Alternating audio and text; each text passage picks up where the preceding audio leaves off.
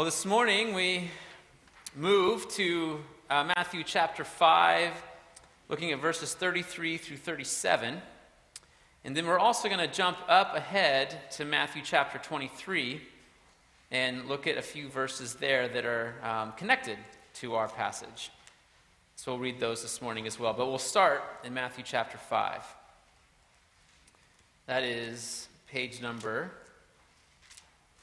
1503 this morning.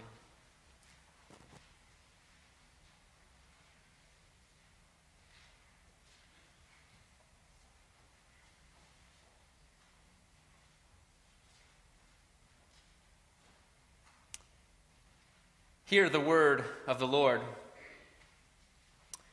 Jesus, continuing his teaching in the Sermon on the Mount, says, "Again, you have heard that it was said to the people long ago, 'Do not break your oaths, but keep the oaths you have made to the Lord.'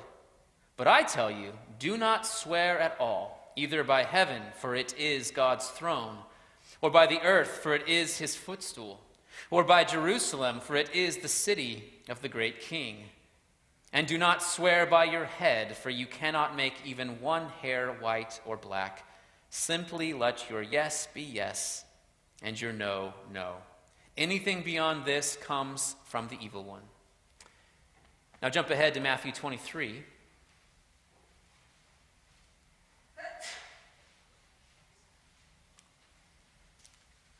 And here we'll look at verses 16 through 22. Jesus says, "Woe to you, blind guides!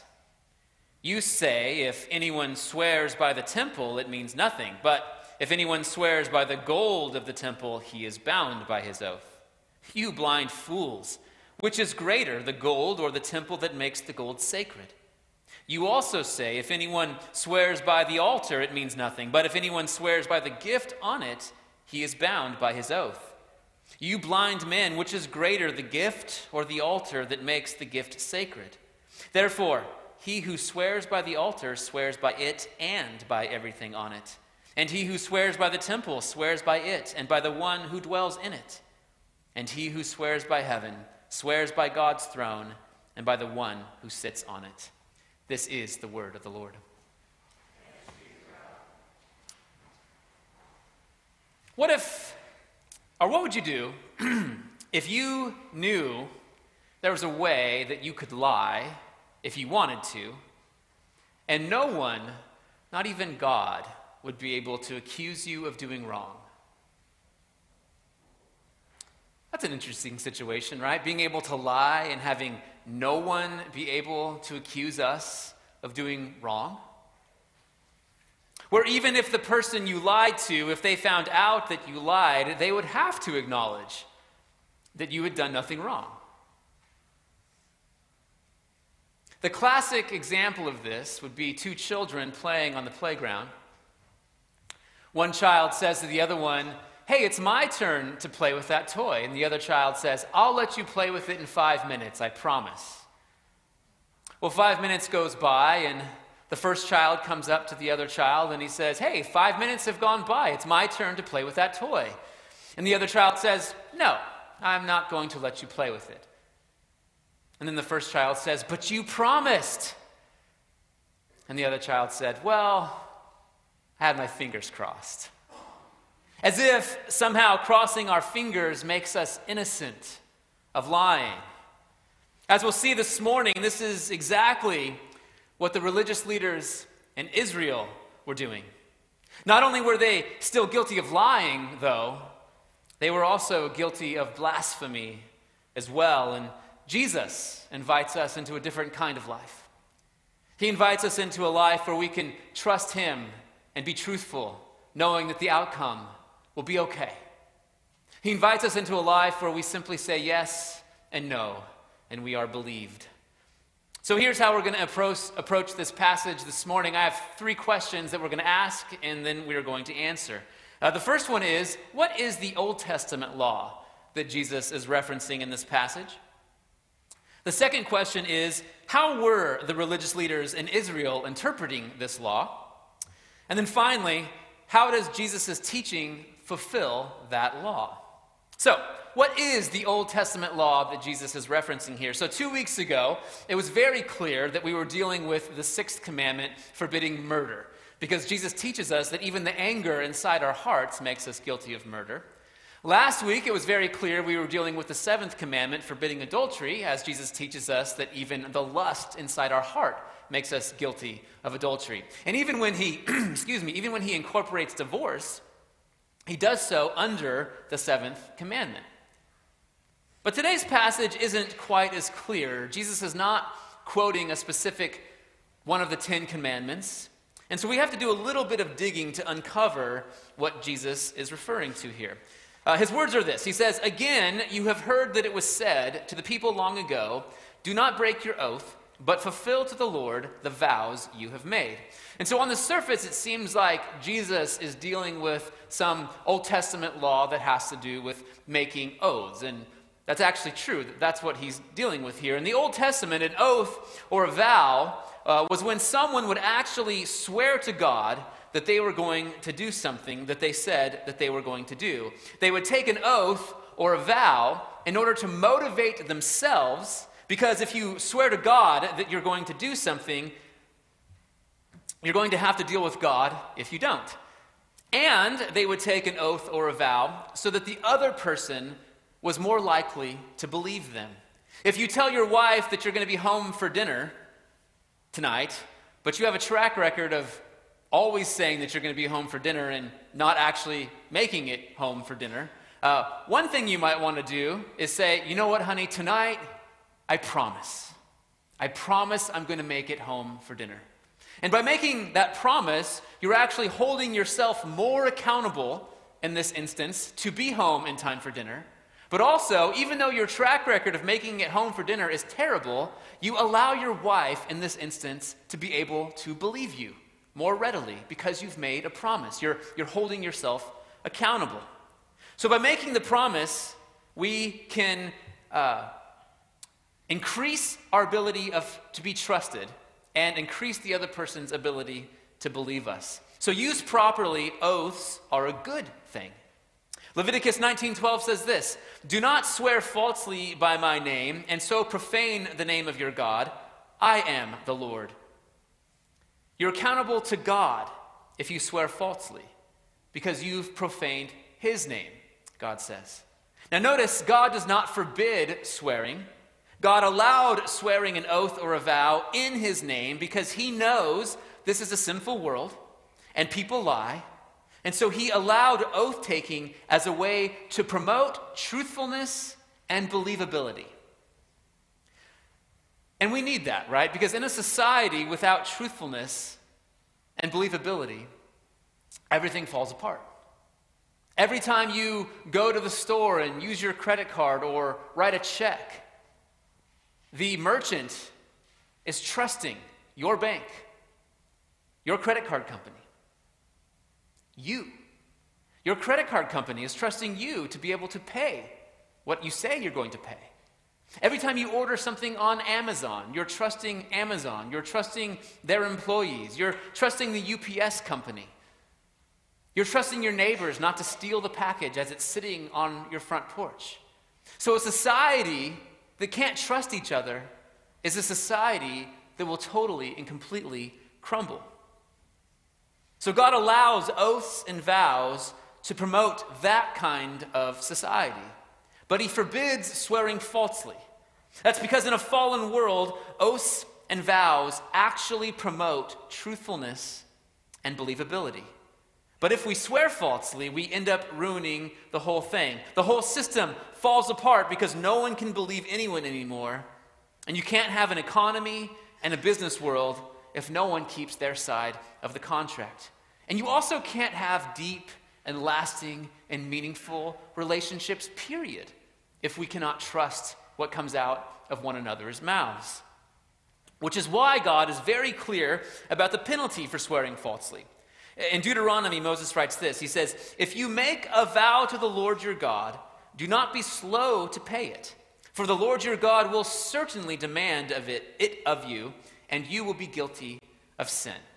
And so these are likely the laws that Jesus is summarizing in the Sermon on the Mount when he says that you have heard that it was said to people long ago, do not break your oath, but fulfill to the Lord the vows you have made. And everyone in Jesus' audience at the time, everyone who was reading Matthew's letter when he first wrote it, everyone would have understood and known about these laws and immediately called this to mind as soon as Jesus gives this summary here.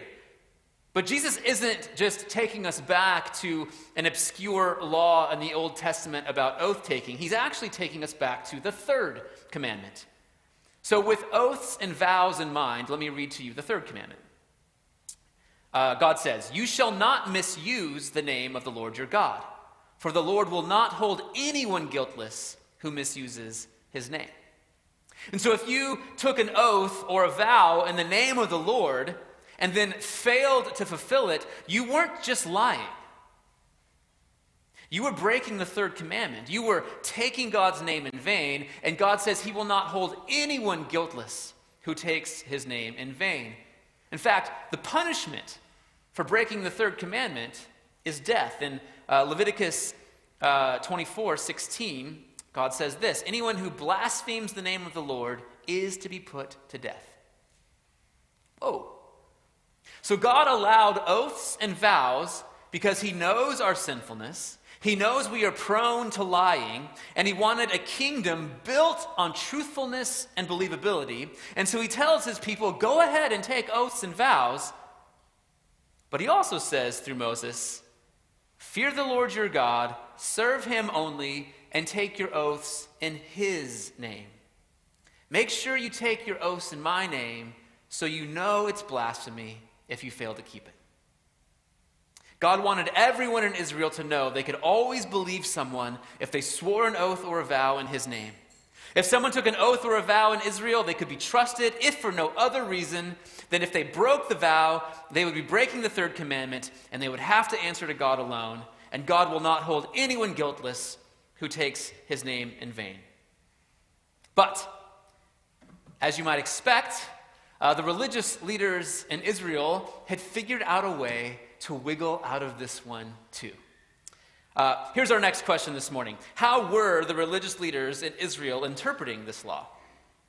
So in the business world, you always want to be the one who writes the contract. You always want to be the one who knows the laws upside down, inside out, and backwards, so you can write it in such a way that favors you. That's why when we get presented with a contract, it's always wise to find an attorney who can read over that contract and make sure that there's no loopholes or exclusions in the contract. One time I went to Missouri to visit my parents. They live in Springfield, Missouri. And I rented a car when I was there. And I chose not to take the rental company's car insurance that they offered me because I thought to myself, my insurance company covers my rental car when I'm driving it. Well, I got rear-ended while I was there in Missouri, and I came to discover that my insurance company only covers my rental car if my own personal car that they're insuring happens to be in a body shop or a repair facility at the time of the accident. But because my car was in perfect working condition all the way back in Sacramento, parked in an airport, apparently my insurance was not covering the accident. Thankfully, I was rear-ended and it wasn't my fault, but it was very shocking to me to find out that there was this loophole or this exclusion to the contract that I didn't know about. So how did the religious leaders find a loophole or an exclusion around this Old Testament teaching about oaths and vows? Well, Jesus tells us, he goes on to say, "But I tell you, do not swear an oath at all, either by heaven, for it is God's throne, or by the earth, for it is his footstool, or by Jerusalem, for it is the city of the great king. And do not swear by your head, for you cannot make even one hair white or black." So we're going to get back to what Jesus says here about not taking an oath at all. But for this point, I want to focus on heaven and earth and Jerusalem in our heads. So apparently what the religious leaders were doing is they had come up with a system that allowed someone to swear by other things like heaven and earth and their head, and by doing so, they were essentially crossing their fingers behind their back. The logic would go like this. But you took an oath saying that you would do this thing that you said that you were going to do. Well, yes, I know I took an oath, but I took the oath by heaven. And an oath by heaven is not a binding oath, and so I'm sorry that I did not fulfill my vow. If you would have read in the tradition about oaths, you would have seen the exclusion in the contract for taking an oath by heaven, since heaven is just the sky, and the sky is really just nothing at all. So, sorry about that. So with that in mind, let's jump to Matthew 23 and read those verses again. Jesus says, "Woe to you, blind guides! You say, if anyone swears by the temple, it means nothing. But if anyone swears by the gold of the temple, is bound by that oath. You fools, which is greater, the gold or the temple that makes the gold sacred? You also say, if anyone swears by the altar, it means nothing. But anyone who swears by the gift on the altar is bound by that oath. You blind men, which is greater, the gift or the altar that makes the gift sacred? Therefore, anyone who swears by the altar swears by it and everything on it. And anyone who swears by the temple swears by it and the one who dwells in it. And anyone who swears by heaven swears by God's throne and by the one who sits on it." So they were actually teaching that you could swear by the temple, and that oath wasn't binding. But if you swore by the gold of the temple, well, then you had to keep that oath. They were also teaching that you could swear by the altar, and that's okay, that wasn't binding. But if you happened to swear by the sacrifice on the altar, well, then you actually had to keep the oath then. Sounds crazy, right? And so Jesus comes along and he says, you think that you're getting out of blasphemy because you're swearing by the temple. But you're not. If you swear by the temple, you're swearing by the one who makes the temple sacred. If you swear by the altar, then you're also swearing by everything on the altar and in the name of the one who you are sacrificing to on that altar. If you swear by heaven, don't forget heaven's also God's throne. If you swear by earth, don't forget the earth is his footstool. If you swear by your head, remember you can't make a hair black or white on your head. Your head actually belongs to God. He's the one who makes hairs black, and he's the one who makes hairs white. So no matter what you swear by, you are swearing in the name of God because this is his creation and everything belongs to him. Now, it's easy for us to say, oh, those silly Pharisees, look at them trying to figure out how to lie and get away with it. They're trying to get around blasphemy and walking right into it as they're trying to get around. Oh, those legalistic, silly Pharisees.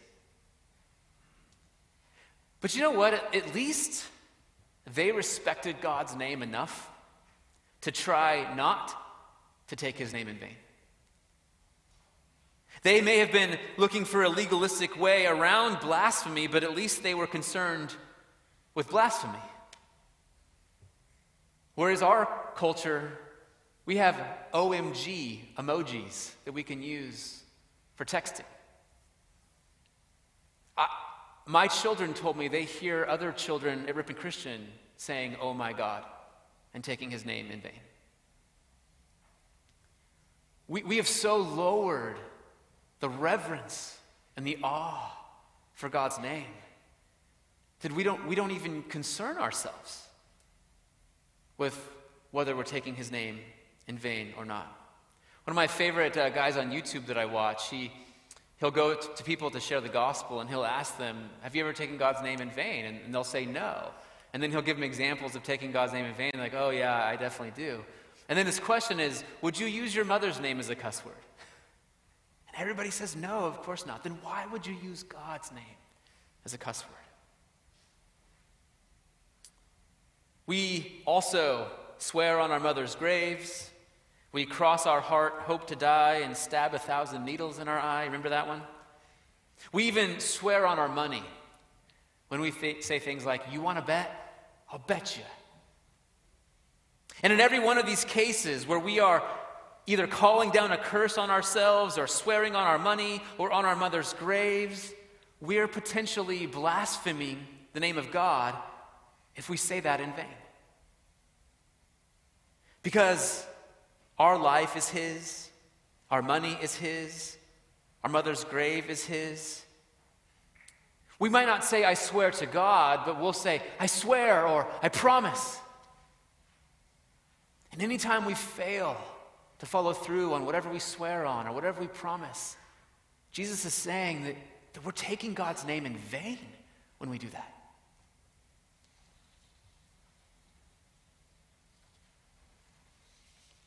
Jesus says anything other than a simple yes or no is not only lying, it's blasphemy if we don't follow through. We can't swear or promise at all without taking God's name, because everything is his. And so Jesus says, to fulfill the law, he says, but I tell you, do not swear an oath at all. All you need to say is simply yes or no. Anything beyond this comes from the evil one. Now, I have to admit, and this is probably obvious to everyone in this room at this point, at first it seems like Jesus here is contradicting the teaching of the Old Testament that allowed for oaths. It seems like he's getting rid of the old law and setting down a new one. Rather than swear any oaths, he's saying, just always tell the truth. And you won't need to take oaths. Be the kind of person who, when you say yes or no, people just believe you because you have integrity and character and your word is your bond. Be the kind of person who doesn't need a contract. A handshake will do. That is what Jesus is saying here. And based on this passage, some Christians have interpreted it to mean that we as Christians ought not to ever take an oath. Certain traditions say that you can't even join the military because to join the military you have to get sworn in. And because Jesus says that Christians can't take oaths, they don't even join the military. Certain Christian traditions, when they're in a court of law, they will not say, I swear to tell the truth, the whole truth, and nothing but the truth, so help me God. They will just simply affirm that they will tell the truth because they want to avoid taking an oath. And while there's something very cut and dry about that, that's actually legalistic too. Jesus isn't setting down a new law here. He's fulfilling the Old Testament law. The truth is, we still live in a fallen world where people who don't know us will expect us to lie, not because they know we're a liar, but because they know people are liars. And in a case like that, it might be the most loving thing to do, to take an oath, in order to give someone assurance that they need that we're telling the truth. And even Jesus lets himself be put under oath. Later in Matthew, during the night that Jesus was betrayed, when he's being questioned by Caiaphas, the high priest, we read this. Then the high priest stood up and said to Jesus, are you not going to answer? What is this testimony that these men are bringing against you? But Jesus remained silent. The high priest said to him, I charge you under oath by the living God. Tell us if you are the Messiah, the Son of God. You have said so, Jesus replied. Notice, Jesus is silent until Caiaphas puts him under oath. And then he answers. The Apostle Paul, when writing to the Romans, says this, God, whom I serve in my spirit in preaching the gospel of his Son, is my witness, how constantly I remember you in my prayers at all times. See, Paul had never gone and visited the Roman church. And he's writing to them and he's telling them, I remember you in my prayers constantly. And as a way of letting them know that he's truthful in a statement like that, he says, God is my witness. How many times do we tell somebody, I'm going to pray for you, and then we never do? And so Paul wants them to know that I'm really praying for you. And then even God himself takes an oath. God puts himself under the curse of the covenant in Genesis chapter 15 when he promises Abraham that he's going to give him a son. In Hebrews 6, we read about that. There, the writer writes this. He says, when God made his promise to Abraham, since there was no one greater for him to swear by, he swore by himself, saying, I will surely bless you and give you many descendants. And so after waiting patiently, Abraham received what was promised. So Jesus lets himself be put under oath. Paul and God take oaths. You and I have taken oaths. If you are married, you took wedding vows before God, promising to remain married and to be faithful till death do you part, in sickness and in health, in the good times and the bad. If you've ever served this church as an officer of the church, you took ordination vows, where you promised to honor this church and God and the position that he had called you to. Last week, everyone here stood up and made vows promising to help my family raise our daughter Hope to know the Lord. So what are we to make of this? Is Jesus' teaching here contradicting the Old Testament and what we read about Jesus, Paul, and God in the New Testament? Here's how we should understand this, I believe. First, let's not forget what Jesus is trying to undo in relation to the religious leaders. They were taking frivolous oaths, thinking that they were avoiding blasphemy, and Jesus wants them to know that not only are they guilty of lying, but they are guilty of blasphemy. And they're watering down the meaning and the significance of the oaths. And if you can't trust someone who takes an oath, who can you trust? The other thing to remember is that oaths are only necessary because we live in a fallen world. God allowed oaths in the Old Testament, not because oaths are necessarily a good thing, but because people are liars. Oaths are a way of holding the oath taker accountable and granting confidence to the one receiving the oath. And that's why Paul and God took oaths. Not because they can't be believed or even because they needed to take an oath, but because we are weak. And what God is promising us is so absolutely wonderful that it's hard to believe. See, all of us know that we're guilty of this, right? Of lying and taking rash oaths. And the reality that God is so kind and so gracious and so full of love and compassion that he would come and suffer in the person of Jesus Christ to forgive us of all of our lies.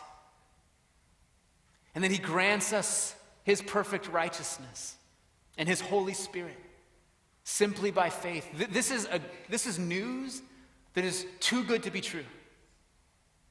And because God wants us in our weakness to believe this truth, he takes an oath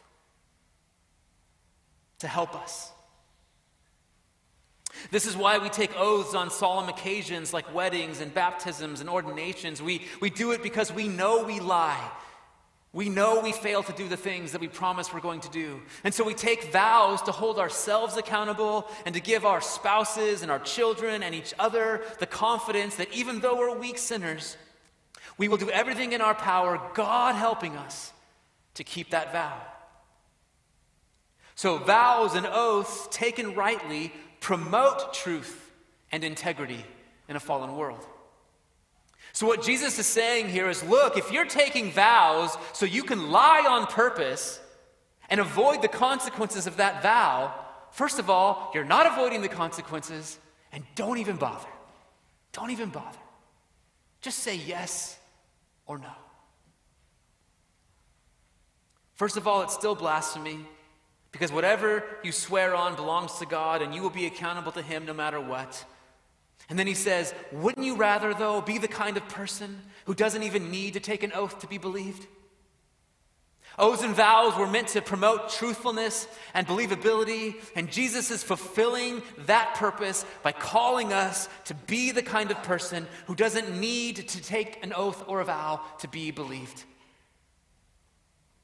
And I believe everyone in this room who has the Holy Spirit alive inside you longs to be that kind of person.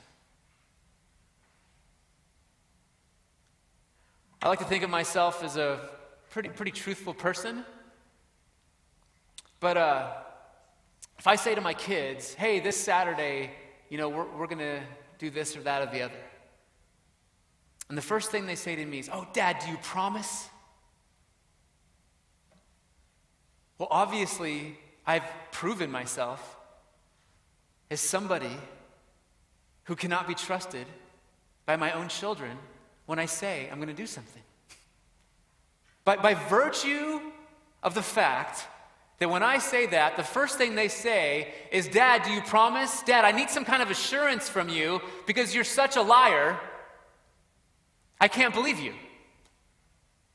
It's so convicting.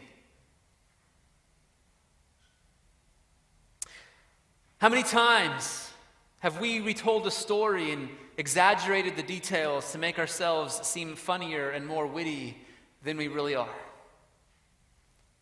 How many times do we keep back the truth because we think we know better than someone else? We think we're protecting them from knowing something that they, would find difficult. But in reality, we're protecting ourselves from how hard it would be on us if they knew that information. How many times have we made plans with someone to go out on Friday night, but then something better came along, and so we try to come up with a reason that's not really lying so that we can go and do the new thing that came up?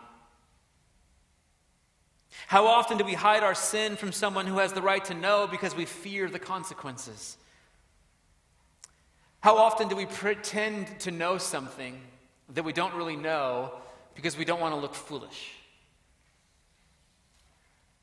And because we're all like this, we still need oaths to keep us accountable to God and to promote truthfulness. But Jesus is teaching us here that if we use oaths to prop up our lies and to protect us from the consequences, we haven't just lied, we've blasphemed the name of the living God. And so we ought to be the kind of person who strives to simply let our yes be yes and our no be no. And you know what? This is the kind of person that Jesus is making us all into. As merciful peacemakers who hunger and thirst for righteousness, everyone here longs to have integrity and to be a truthful person that other people can count on. We long to be the kind of person who, when we say something, no one has to say, "Do you promise?" But try as we might, we fail. Even if we don't get divorced or commit physical adultery, as we learned last week, all of us have broken our marriage vows in our heart, which means we've also lied and blasphemed the name of God. Later, Jesus will say, "But I tell you that everyone will have to give account on the day of judgment for every empty word that they have spoken. For by your words you will be acquitted, and by your words you will be condemned." So what do we do?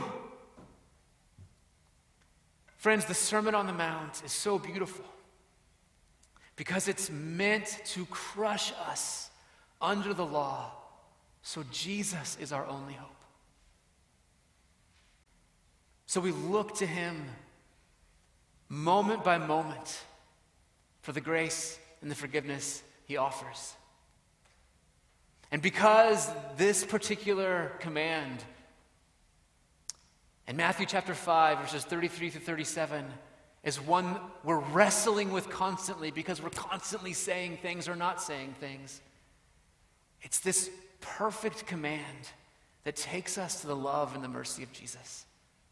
Because we have to depend on him not only for forgiveness and grace of the things that we've just said, but we need to depend on him for grace and mercy, that we might be the kind of person that we long to be and that he is making us into. Jesus says in John chapter 14, "I am the way and the truth and the life. No one comes to the Father except through me." You see, it's his truthfulness. It's the fact that Jesus never told a lie. It's the fact that Jesus never walked away from a situation regretting something that he had said or something that he didn't say. He was perfectly truthful all the time, even in those gray moments where we're conflicted by two competing things and we don't even know what's the right thing to do here or what's the right thing to say. We can trust that Jesus knew exactly the right thing to say in that moment. And when he was faced with that same dilemma, he was perfect. And so in those moments, we can rest in him, rest in his perfection, rest in his grace, rest in his mercy, rest in the fact that we receive perfect truthfulness that we desperately need by faith and by faith alone. And he was actually crucified for being a liar and a blasphemer.